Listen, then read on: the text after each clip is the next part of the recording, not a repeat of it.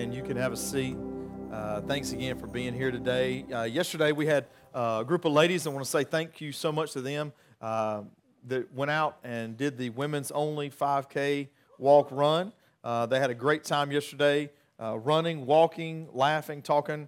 I had a great time getting ready to go out there. I went out there in the morning with my boys to see them, and we had a chance to pray together. I enjoyed going to the event because it said women's only 5K walk run. I was like, you know what, that's legally telling me to be lazy and to not run or walk. So I was like, you know what, I like the way that you worded this. But yesterday we went out there and prayed with them and just had a good time celebrating for a little bit. So thank you so much, ladies, that were out there doing that and supporting a couple of our ladies here at church that have come through a couple bouts of breast cancer specifically, and just celebrated all that God's done in their life. So thank you so much. We're going to be again this morning in the book of John. We're going to be in John chapter 4. This trip through the Gospel of John, I pray, has been really insightful for you, that you're really seeing this portrait, this picture of Jesus that John was inspired by God to really paint for us. Today we're going to be in chapter 4, and today deals with this story of this Samaritan woman. And there's a lot of things about this lady that I really won't dive deeply into. If you've ever heard a series or even just one sermon on this lady from Samaria, you realize really quickly that God does a lot with brokenness.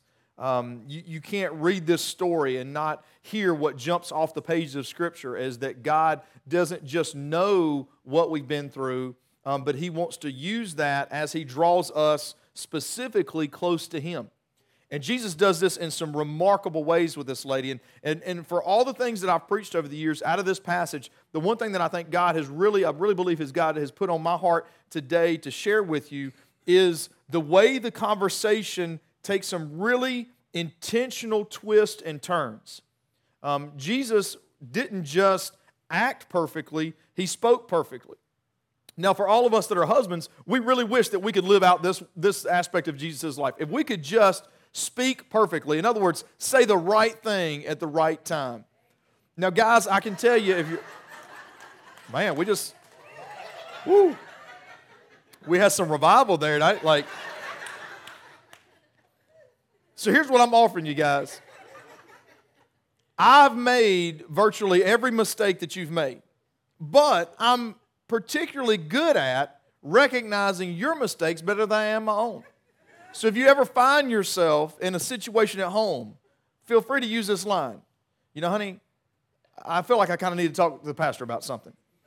Get a quick getaway, rehearse the details of the conversation with me. I'll give you a pretty safe return back inside and speak mode, and we'll go with that and see how that goes.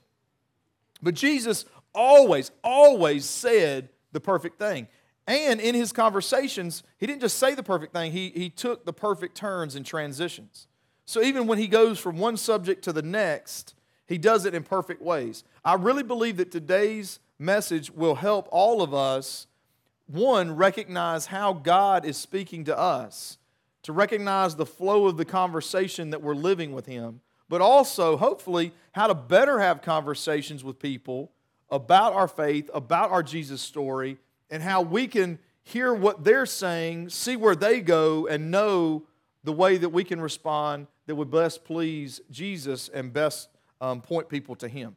At the end of the message, we're going to kind of step out of the essential conversation with Jesus and this lady the way John does, and we're going to look at kind of a sandwich that He makes. Any good sandwich has a piece of bread on top, a lot of meat in the middle, and another piece of bread on the bottom, and you just put it together perfectly. It's this perfect sandwich that this place in Scripture where we see something about how we share our Jesus story. We see the meat of what God's doing with everybody and our place in His story, and then we come back again at the end to see in a perspective what happens when we share our Jesus story, but ultimately when people really hear from Him. Okay?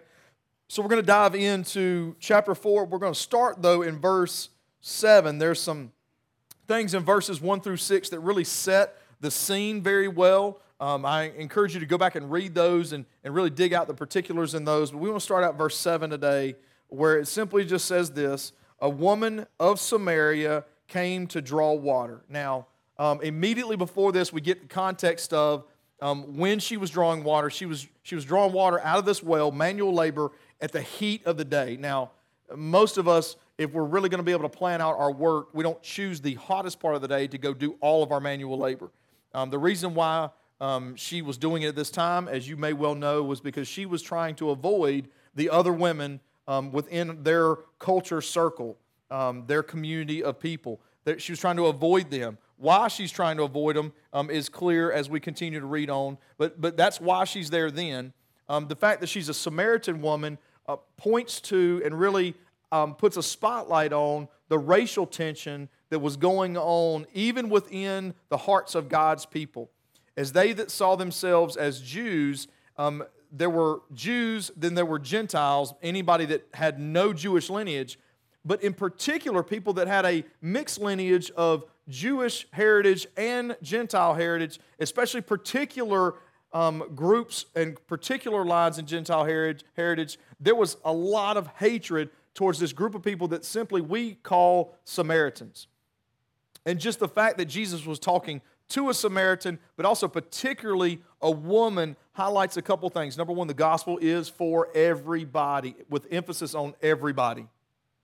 And through the New Testament, in the four Gospels, and in the Old Testament, many times God selectively calls out the life of individual women to say, as daughters of the King, you have great value. Jesus is careful to not diminish the role of women in culture, but to identify them as important people in the kingdom of God. The New Testament follows that pattern as it continues on through the pages of the rest of the Bible. She's there drawing water. Jesus starts the conversation. He says, "Give me a drink." Jesus said to her, because his disciples had gone into town to buy food, "How is it that you ask a Jew, a Jew, ask for a drink from me, a Samaritan woman?" She asked him. "For Jews do not associate with Samaritans." Jesus answered, "If you knew the gift of God and who is saying to you, 'Give me a drink,' you would ask him, and he would give you living water." "Sir," said the woman, "you don't even have a bucket, and the well is deep, so where do you get this living water? You aren't greater than our father Jacob, are you? He gave us this well and drank from it himself, and so did some of his livestock and sons and livestock." Jesus said, "Everyone who drinks from this water will get thirsty again. But whoever drinks from the water that I will give him will never get thirsty again. In fact, the water I will give him will become a well of water springing up in him for eternal life." "Sir," the woman said to him, "give me this water so that I won't get thirsty and come here to draw water." Now, there's a lot that goes on. There's a lot that we can really take in at this part of the conversation. Jesus starts with a very clear spiritual principle, a spiritual tone to the conversation. Now, he's using the words living water, and this is where it's really tripping her up. Now, it's so awesome to really hear the truth of God's word, but also just observe in general what his creation is and how it functions. All of us as humans need water to survive. And I think God even knows that we neglect the bodies that he gives us and trusts us with, to the point that he even puts water within certain foods that aren't just glasses of water to make sure that we get water. Water, based on its chemical structure, is structured in a way that it's one of the best natural dissolvers because of the way the particles are divided in the little triangle that H2O forms. It's a great natural dissolver. It breaks things down.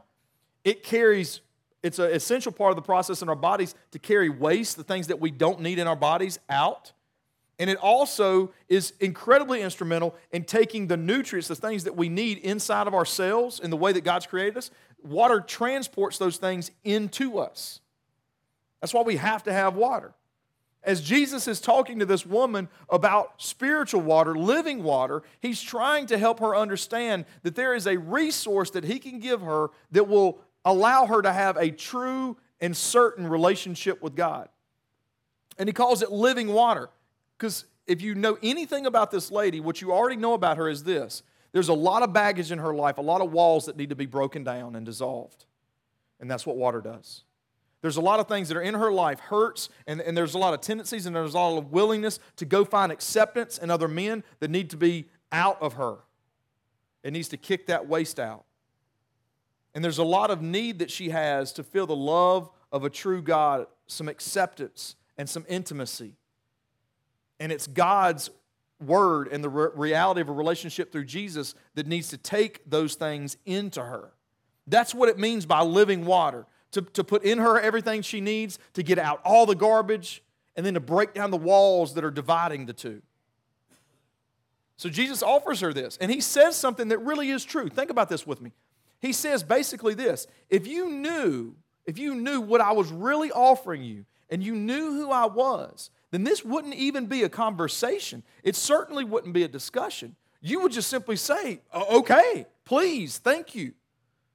I mean, imagine this. If we, in the regularity of our lives, the busyness of our lives, if we could have removed from us these blinders that we wear to really who God is and what He thinks and what He's doing, to be able to really see what Jesus is up to see the magnitude of what He really paid for our sin, to see really what all of eternity really looks like in heaven, if that could be visible to us, and we knew that it was Jesus offering us a free relationship, we would just go, okay, absolutely, yes. But it's that veil, it's that cloud that keeps us from clearly seeing it. Jesus acknowledges, He said, listen, it's not the product or the delivery man that's messing you up. It's everything else that's in the middle of your life that's gunking everything up. Well, He gets right down to the spiritual condition that she's living in. And she responds. And she really responds in a really honest way. She says, okay, give me this water because I don't want to come back here.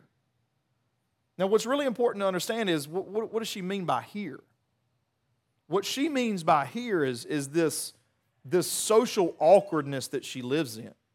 This place where she's looking around her going, I've got to come get water at noon when the sun is beating down on me because the way that these other women in my community talk about me. The way that they speak to me is just, I can't take it anymore. And she's frustrated and she's hurt because when she goes home, we already know if you've ever read this passage, when she goes home, she just sees a reflection of more hurt and disconnect. She's just tired and she just simply says, you know what, fine, give me the water. I don't want to come back here. And at this moment, what you're getting ready to find out is Jesus completely changes the conversation. And you or I may go, hang on a second, Jesus, why would you change the conversation? You had her on the hook, right? Like she was leaning in. She was going, yeah, I don't want to live like this, so give me whatever you have. There's this amazing thing that Jesus teaches us right here, which is this. Even when we're presenting the gospel with someone, we're not called to draw them in shaky circumstances. This woman was ready to say yes because she was just mad and angry and frustrated. That's far different than saying, God, I will lay down my entire will to you. I want to be saved. I'm a miserable sinner. Like I've done wrong and I need your forgiveness, God. I want to be able to draw close to you. Jesus knew that she was hurt, but her heart wasn't in the right place yet to be able to receive the gospel. See, that takes a lot of patience. Do you ever remember growing up being young and you heard a sermon that was so scary about hell that people responded to it just to avoid that place? Like I grew up hearing those types of sermons. Being scared of hell is not what's supposed to motivate us into salvation, into a relationship with God. It's the draw of Jesus Christ saying, free and forgiveness is here for you. That's what God's calling us to. When people are emotionally hurt, they may make promises to God and they may want to say some things that seem like good spiritual decisions, but it takes a lot of spiritual discernment in our place to follow Jesus, to not just know how Jesus is talking to us, but know how to talk to other people. It takes a lot of discernment to say, God's Spirit is telling me right now that I could push you to say a prayer, but this prayer is not really going to position you to be in a real relationship with Jesus Christ possibly. So knowing this about her and knowing where her heart is, knowing the hurt, Jesus looked at her realizing that the spiritual line of conversation wasn't getting through. Life was too loud. The hurt was too deep. So He goes deep where the hurt is. And he starts talking to her about her personal life. We pick back up. He says this in verse 16. He says, well, go call your husband, he told her, and come back here. Well, I don't have a husband, she answered. You have correctly said, I don't have a husband, Jesus responded. For you've had 5 husbands, and the man you now live with is not your husband. What you have said is true. Sir, the woman replied, I see that you're a prophet. Our fathers worshipped on this mountain, but you Jews say that this place of worship is in Jerusalem. You see what she did there? Jesus dug deep, and so she just ran and changed subjects. She's like, you know what? You're a really good teacher. Let's talk about worship songs. Let's talk about music. Let's talk about where we worship. I don't want to talk about the other stuff. See, Jesus saw that she wasn't getting clearly this real sharp, pointed spiritual message. He said, you know what? This lady doesn't realize that her craving, her need, her desire really runs much deeper than what she's living out. So he says, you know what? Let's talk about your personal life. Let's talk about relationships. Because after all, that's where the real need was going to be met. He looked at a lady that had 5 former husbands and was living with a husband, or was living with a man that was not her husband. Now, in our own United States culture, we know people, and you may be in a relationship, a marriage that's not your first marriage. You may be in a marriage that's not your first or second marriage. Maybe it's your third marriage. And in our United States culture, we talk through in church family and we look through Scripture on what God speaks to when it speaks about marrying someone, especially after we've been divorced, and we look for the truth of God's Word as He talks about marriage, because He gives the same truth for someone whether they've been married once or multiple times. He just talks about what your marriage is. He doesn't give new rules for a second or third marriage. It's always the same set of rules. But when we hear that someone's been married once, twice, 3 times, we don't think a lot about it. If somebody comes up to you and calls you on the phone today and says, hey, I got great news, I'm getting married, and you go, hang on a second, is this number 5? Yeah, number 5. You're going, well, Holy Cinco de Mayo, Batman, I don't know that 5 is really, like, are you sure about this? Like, if the first 4 didn't work out, like, how are you more sure about number 5? Or if you get another call and somebody says, hey, you know what? I have found finally the person I've been searching for. This is the love of my life. And you're going, is this number 6? Yeah. But you know what? I figured out what I did wrong all the first 5 times. We got married. We're skipping that part. We're just going to live together. I don't know that this is the best idea. Like, you're trying to find the words to kind of, say to get something across that you don't think these are wise decisions. And that's our culture. Think about the culture that this woman lived in.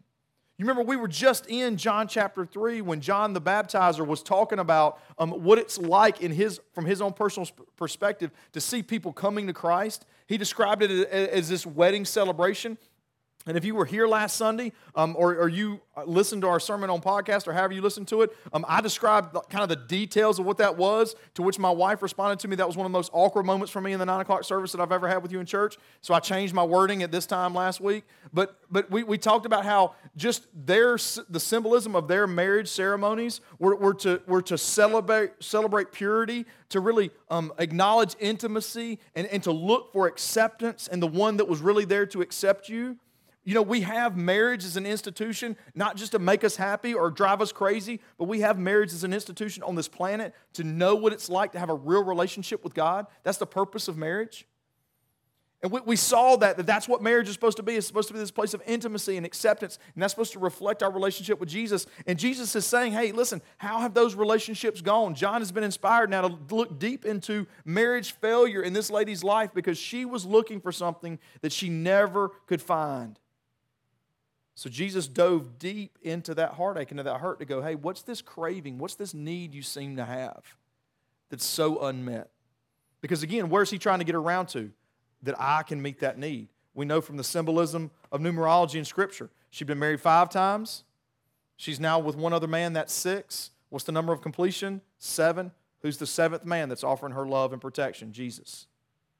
So we see how God is aware of the details of her life and working out this message in her life, and He's trying to take her to realize what that need is. Now, At this point in the story, I want you to hear something. If you ever find yourself confused by what God is saying to you, because I believe we're a church family who is on the edge of our seat, wanting to know, God, what do you have to say about my life? What do you want me to do now? We want to hear God from you on whatever it is that our hearts are so heavy over. Many times, it's so helpful to understand this. When you are confused by what God seems to be saying and it doesn't seem to be clear, that doesn't mean you're a busted Christian or you're broken or you just can't figure it out or you're just not as smart as other people that study the Word of God. It just simply means this. You now know where you're at in the continuation of conversation with Jesus. Jesus starts out with a spiritual principle that she doesn't understand. So what does he do? He starts to show her in life where her real need is and where she needs to start changing how she sees her life. So when you or I are confused about what Jesus is saying, he's taken us from a spiritual principle that he tried to get across to us that we weren't ready for into now seeing our life for what it is and starting to be more aware of what our true need is in him. Now, he's following his path. She jumps ship. She takes running off right into the subject of worship. Jesus doesn't fight her because Jesus models for us a good pattern of communication, especially when we're talking about our faith. Jesus is okay going along with her on her topic, but he doesn't get bogged down into her issues. Do you understand the difference of that? When you're talking to somebody and they're trying to kind of twist and turn off the topic that you're trying to keep them on spiritually, it's never wrong to go with their topic. If you have somebody that's trying to argue creation or argue the existence of the Holy Spirit inside of us as believers or whatever the spiritual concept is, if you find somebody that's trying to argue something like that with you, it's okay to discuss their topic level, but if they're really trying to just make a joke out of the name of the God or some of those battles are not the battles that you or I are going to win. So if we go that vein with them, we're just going to end up in a big mess. But we can stay and utilize the platform of their topic. And that's what Jesus does here. Notice how he does that. He starts to talk to her about worship. After he acknowledges something else that's important. She's not lying. She's actually using the truth. She's acknowledging the state of her life. You know, people that want to deny Christ, people that are deceptive or even devious, they don't always lie. Many times, especially when it comes to spiritual conversations, do you ever notice that we use the truth to our own advantage? Somebody comes to us and goes, hey, I'd like to talk to you about some of the language that you're using, some of the words that are coming out of your mouth. Well, hang on a second. Now, before you talk to me, now you know that my spouse over here has been just abusing me verbally for years. Okay, well, that might be the truth, but it's truth that we use to get a conversation away from ourselves. Like, hey, I'd like to talk to you about how you handled this situation at work. Now, if you really want to talk about situations at work, let's talk about how this person over here just handled what they went through.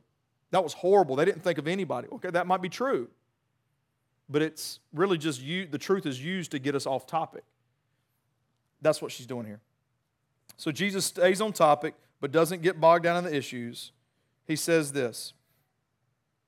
Jesus told her, and this is verse 21, believe me, woman, an hour is coming when you will worship the Father, neither on this mountain nor in Jerusalem. You Samaritans worship what you do not know. We worship what we do know, because salvation is from the Jews.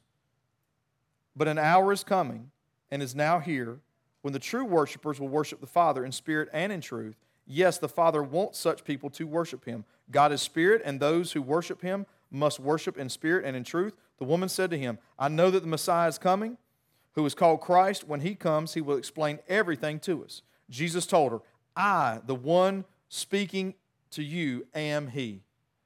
See, this is beautiful. This is what happens. So she wants to avoid the difficult parts of the conversation with God, so she jumps onto another subject. Jesus says, okay, we'll stay on that subject for a second. You want to talk worship? Fantastic. You need to worship God, right? You agree? Yeah, I agree. All right, you need to worship God? Guess what? It doesn't matter so much where you do it. It doesn't matter so much who you came from. What matters is that you worship Him in spirit, in relationship with Him, and in truth, knowing who He is. And she says, okay, exactly. So I need help with this. So somebody's supposed to be sent by God to explain all this stuff to us. So basically what she's saying is this, I'm good, I'm covered until somebody shows up to explain it all to me. And Jesus says, I'm Him. And I'm here. And I'm speaking to you. Jesus basically does this. He says, all right, you jump ship on me on worship. I can talk worship, but I'm going to bring worship back around to who I am. I'm going to take your topic of worship back to the identity of Christ. You got somebody you're trying to talk to in your life about a spiritual discipline, a spiritual concept, a spiritual understanding, a commitment, a decision, a conversation, a word, or whatever it is, and they want to jump ship.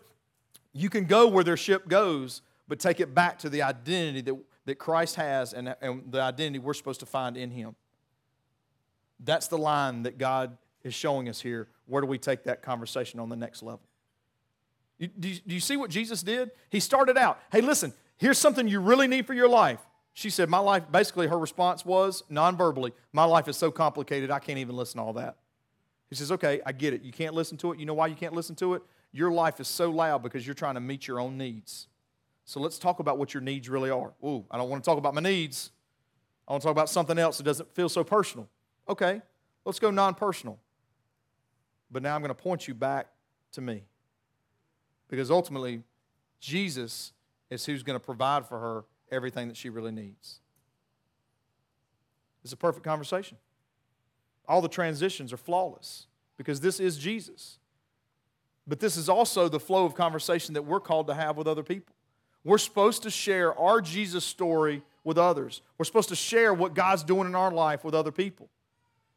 This woman, in hearing Jesus, starts doing this immediately. Because you know what happens? When God speaks to you and God speaks to me, there's this immediate desire we have. We want to start using that somewhere. We want to start sending it somewhere. We want to start talking about it somewhere. And that's what she does. Out of the overflow of her heart, she starts having conversations. In fact, this is what she does. It says right here, just then, his disciples arrived, and they were amazed that he was talking with a woman, yet no one said, what do you want, or why are you talking to her? The woman left her water jar, went into town, and told the people, come and see a man who told me everything I ever did. Could this be the Messiah? They left the town and made their way to him. She didn't understand everything that Jesus told her. She didn't even have all of her issues of life resolved.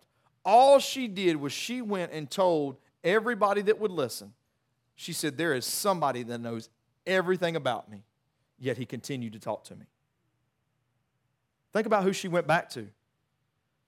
At that hour, who was going to be available to listen? Most likely the other women of that village. Because she was supposed to be doing all the things that they were doing. She would have known exactly where to go. The men would not have been as available to her. She went to them and she said, you know what, all the things that y'all talk about me, he knew them, but he kept talking to me. So hearing that, they left. So what does it look like to share your Jesus story? You can acknowledge, and I can acknowledge the events of my past, but the events of my past are not the highlight of the story. Jesus is the highlight of the story. Jesus is who we are not just saved by, but we are in love with, and we are championing his cause and not ours. So in here, she says, go and listen to him. Now, in the middle of this, we see a condition that we all have that trips us up, and it's now come up for the fourth time in this book of John. The disciples come back. It says, in the meantime, the disciples kept urging him, Rabbi, eat something. But he said, I have food to eat that you do not know about. The disciples said to one another, could someone have brought him something to eat? My food is to do the will of him who sent me and to finish his work. Basically, Jesus says this, listen, don't stop bringing me food. I've already got food. They said, what do you mean you got food? He said, listen, what nourishes me to do God's will is, in fact, doing God's will. He said, there's nothing that gives me energy to do the will of God like actually doing the will of God. And if you ever live this out in your life, when you're faithfully serving the Lord, it's amazing how we feel so much more compelled to continue to serve the Lord. It's when we start to take breaks and we start to just do the things that we want to do that we feel so disconnected and we find ourselves with such a lack of desire to serve and follow him. It's amazing. When we're sacrificing, we just want to sacrifice more. And the beauty of this part of the conversation is that we've now been shown something 4 times, and this slide is going to be on the screen. It's basically this line of thought, that there is a spiritual blindness that is prevalent on this planet and is an obstacle in many conversations that Jesus has with us and we have with others. We've seen it 4 times now. In John 2, when Jesus is talking in the temple, he says, if you destroy this temple, he's talking about his own body, if you destroy it, in 3 days I'll build it back. And the people listening to him are like, what? This temple? They said it took 46 years to build this building. You can't build it back in 3 days. But he wasn't talking about that building. In John 3, he told Nicodemus, you must be born again. And Nicodemus said, how can a grown man go back there and repeat the process? It doesn't make sense. It's because it wasn't what Jesus was talking about. In John chapter 4, he says to this lady that I will give you living water, and she says, you don't even have a bucket. It's because she was looking for water that she could take in by her mouth. He was trying to give her water that she could take in through her heart. Also in John chapter 4, Jesus told his disciples that I have food to eat that you don't know about. And their question was, well, who brought him food?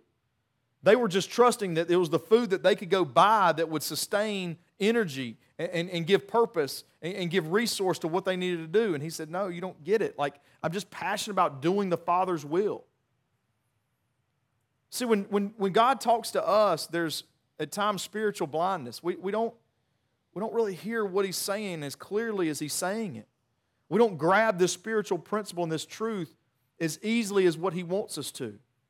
And again, that lets us know where we are in the conversation. He's telling us something, we don't understand it, and then following that, he's going to start working in our life to show us what our real need is.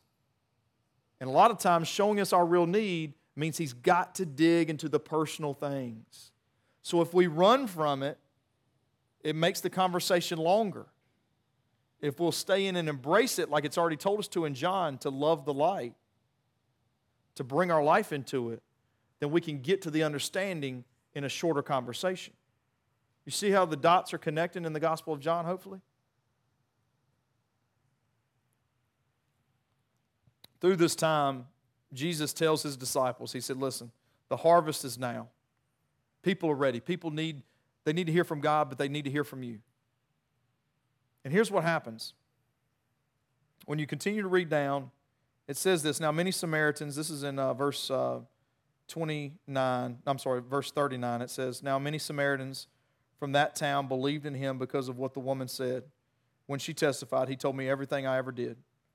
So when the Samaritans came to him, they asked him to stay with them, and he stayed there 2 days. Many more believed because of what he said. And they told the woman, we no longer believe because of what you said, since we have heard ourselves and know that this really is the Savior of the world. See, after you come out of this individual conversation between Jesus and the Samaritan woman, she goes and tells her story. And Jesus is the highlight. He said, he knows everything I've already done. And the end of it is people responded to it. People responded to it. And I don't know if you realize this, but if you just share how Jesus has changed your life, you and I bet you are a lot alike. There's some people that know us. They know the old us. And just the fact that we've changed is going to make them want to believe something that they've never believed in before. When they hear your story, even if they don't know you, and they hear the impossible details like you had peace when no one in your position should have had peace. When they hear that you have restoration in a relationship that should have been absolutely something that was called quits. When you were able to forgive someone that was unforgivable and what they did could never be changed. When they hear the impossible details of your life, they'll be drawn in and they'll want to believe that. And notice it says that many believed. Their hearts were drawn in, but it says many more believed because then they heard from Jesus themselves. Your and my story is supposed to have Jesus at the headline. But our story is only for the purpose of drawing someone and getting someone to listen more to Jesus. Once they hear from him, then real life change happens for them too. No matter how impactful any of our personal stories are, it's got to make that turn in the conversation. In the middle of those 2 pieces of bread is some really good meat. And in that meat, Jesus tells his disciples, now's the time. He said it's all God's story. Some people plant seeds, some people water, some people harvest. He said, don't worry about where you are in the process, even if you're the ones doing it all, because it's all God's story. It's all about Jesus and building His kingdom. But if you just have one part, then go do that faithfully. Go tell somebody for the first time who Jesus is. Go share your story for the first time. If somebody has heard it and heard it and heard it, then you just continue to water it. You continue to encourage and pray for them and just be that person that's consistent in front of them. And if they're ready to get saved, then you show them in Scripture how they can commit their heart to Christ and how they can know they have that forever relationship with Him. If they're ready to confess something, then you be there to listen. Draw them in the harvest. Harvest is all about bringing in. Jesus tells them, no matter what part you play or if you play all of it, now is the time. So for us, this portion of John chapter 4 hopefully says a lot. Hopefully, number one, it tells you, what is Jesus saying to me? How's He talking to me? Is there a truth that He's been whispering to me, but I just haven't gotten it yet? So He's going to start working in the details of my life. Or if you already sense Him working in the details of your life, He's trying to dig down deep and it's getting a little uncomfortable and you feel yourself wanting to pull away and wanting to kind of take a break from that, then you realize if you take a break, it's going to lengthen the conversation. But if you'll really hang in and listen, then you can get where He wants you to be in a shorter amount of time. But no matter where you are in hearing from Him, we can go talk to others with the exact same conversational pattern. We can go share our Jesus story. We can go see Jesus lifted up. We can go see people drawn close to Him. See, John, already by chapter 4, is not showing us just Jesus, but he's really starting to paint the picture of who we are in Him and what we're supposed to be doing. Would you bow your heads and close your eyes? We're going to have some time in the service just to sing, just to acknowledge Jesus and thank Him for what He's done and thank Him for what He continues to do. And if there's anything that you'd like to pray about, just yourself, or you would like someone to pray with you about something, I'd invite you to come up during this time to this front area where we pray with folks. If you'd like to talk about your relationship with Jesus or beginning a relationship with Jesus, we'd love to talk with you more about that. We want you to understand what that's built on, and it's built on Jesus. We want you to understand that it's because of God's grace that you can receive that. And we want you to understand what it means to have Jesus begin something in your life and it be on His shoulders to maintain it. But I want you to know too, that no matter how you see yourself, if you get it or don't get it, if you're confused right now, you are in a conversation with the Lord. He's speaking into your life. And that conversation may feel like it's been drawn out over a long number of years. Or it may feel like it's very quick and very short and very to the point. Just the fact that He's speaking to you proves His love. Because if He's perfect and holy, that we believe He is, then He doesn't waste His time.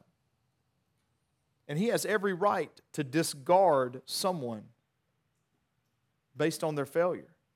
But He doesn't.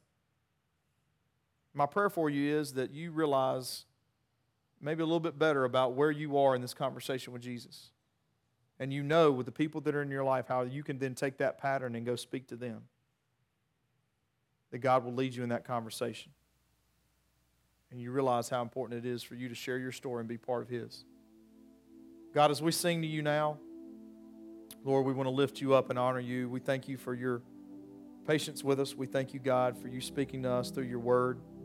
So, Lord, as we continue to listen through this incredible letter that John wrote that You put on his heart and You guided him through, Lord, we ask that You just continue to mold us and make us into what You want us to be. And as we sing and as we lift our voices to You, that we do that in a way that's honoring. Knowing, God, that You're speaking and knowing that we need to listen. It's in Christ's name we pray. Amen. Would you stand with us and sing?